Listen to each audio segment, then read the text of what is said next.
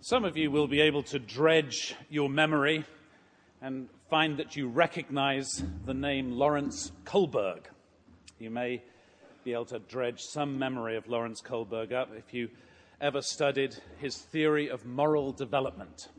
Dr. Kohlberg developed a whole idea that we develop morally over time, and he identified a number of stages in that development, sort of starting with something as simple as avoiding pain, moving on to learning to obey rules, being a good boy or a good girl, pleasing parents, this kind of thing, getting the rules right, and then he talks about an orientation toward law and order, and a sense that the law enshrines the moral values of a society. And he goes on and says that often people move beyond that to something more.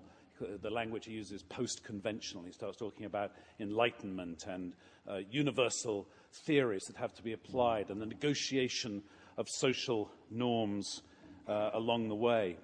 A changing social contract is very confusing if our primary moral orientation is toward law and order, toward the eternal verities, toward the way things have always been. And if someone comes and messes with that, it can be very troubling and feel deeply wrong.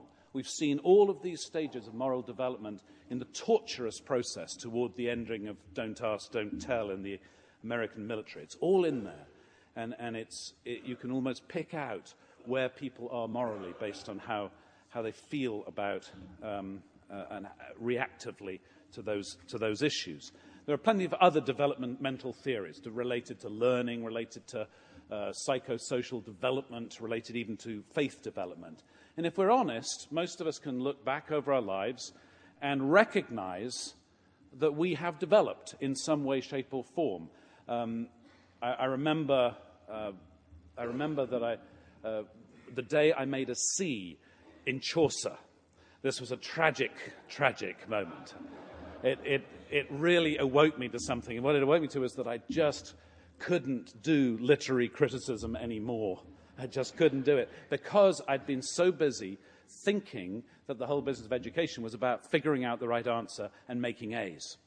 And I was quite good at it, actually. But there came a point where it just wasn't in any way helping me be interested in the literature.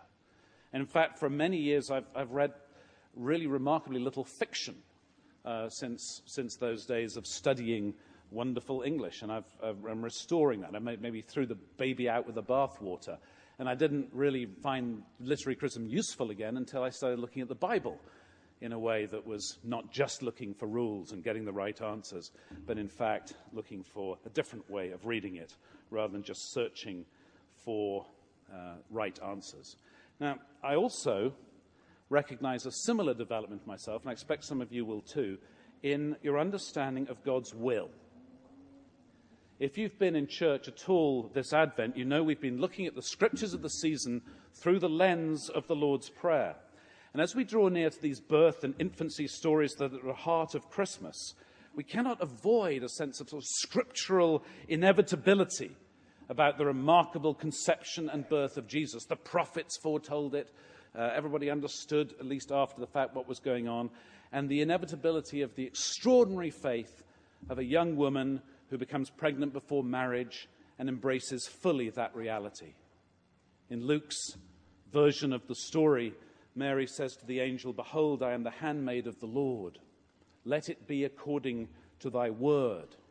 In Matthew's rather different story, with our ghastly and prudish translation that has him talking about avoiding marital relations and things like that, we have Joseph doing as the angel commanded him, as the angel of the Lord commanded him. There's a certain kind of inevitability about God's will being worked out and made manifest in these stories. Now, do we conceive of God's will as being this thing that if we can just figure it out and obey, then life will be good? If we can figure out where the rails are, we can get on them, and then we can chug to our final destination of endless rewards in heaven for our good behavior. Is that the will of God? Is that really what the will of God is about? It sounds silly when it's caricatured like this, but it's pretty deep set for many of us in our functional theologies. I hear it when I'm told we must bring children to church so they have a moral upbringing. I remember well singing Mrs. Alexander's hymn on Good Friday. There is a green hill far away without a city wall, and it has in it that line, he died to make us good. No, he didn't. Whatever that was about, it wasn't about making us good, I don't think, if we read the scriptures. So once I started thinking about my faith, I quickly began to cringe at that line. And every time I hear someone harumph about moral authority in the church when we seem to be doing something other than upholding a traditional law and order view of morality, I'm hearing someone who's thinking that's almost like the revealed will of God. And it seems to me when we read Scripture, that's not quite it. That God's will is not this thing that if we can just figure it out, we'll be all right. It's much more relational, much more dynamic. So what is it, and how do we discern it? And what difference does the will of God make in our lives if we do figure it out? What are we praying for every time we pray, thy will be done? What are we really asking for? It's clear that Mary and Joseph respond with obedience and with trust to the messengers of the Lord God. And for us, the words and stories of those messengers are recorded in Scripture. And so Scripture is where we start. And what is the will of God revealed there? Certainly, there's sometimes a compelling and defining claim made by the Spirit on individuals. Think about the call of the prophets. It usually amounts to a realization that we are compelled in some way to do what really matters, to live toward what is of ultimate worth. The prophets had their compunction in many cases to tell people things they did not want to hear.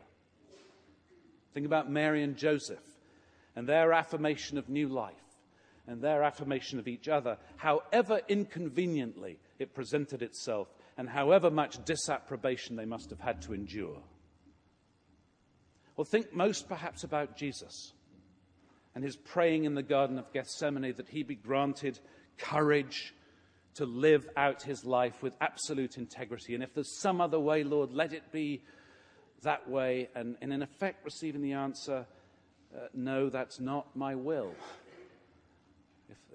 Thy will be done, says Jesus. And thy will, God's will in this case, is that he live with all the integrity he could muster and not undermine everything that he'd been preaching and teaching as he pointed to the breaking into this world of the rule of God, the kingdom of God, the reign of God.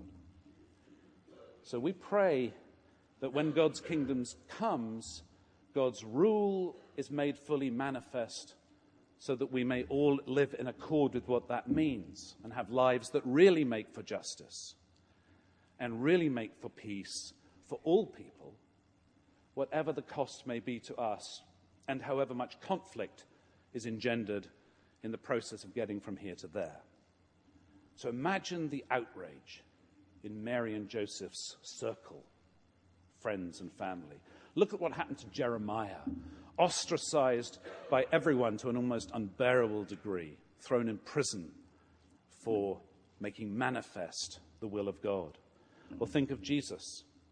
Jesus undermined traditional law and order morality by reinterpreting the law and saying, I've come to fulfill it. It's not that it's unimportant. It's just that it's not, as rules, the whole story. And then when he said that, we put him to death because we were sort of stuck as a society in a place of moral development that couldn't allow for what he was teaching. So the story of Christmas is the beginning of a story that can give us reasonable and holy hope in a radically new way, a way that unveils the mechanisms of injustice and oppression by which we kid ourselves that we are somehow guardians of God's will, and so get into all kinds of moral binds. And when we get into moral binds, people die. The story of Christmas is the story that begins the making manifest of God's will for a radically just and peaceful world. It's also the apparent costliness to all of us in bringing that world into being. This story of Christmas is not one without pain, and it's not one without loss. It's not just a cute story.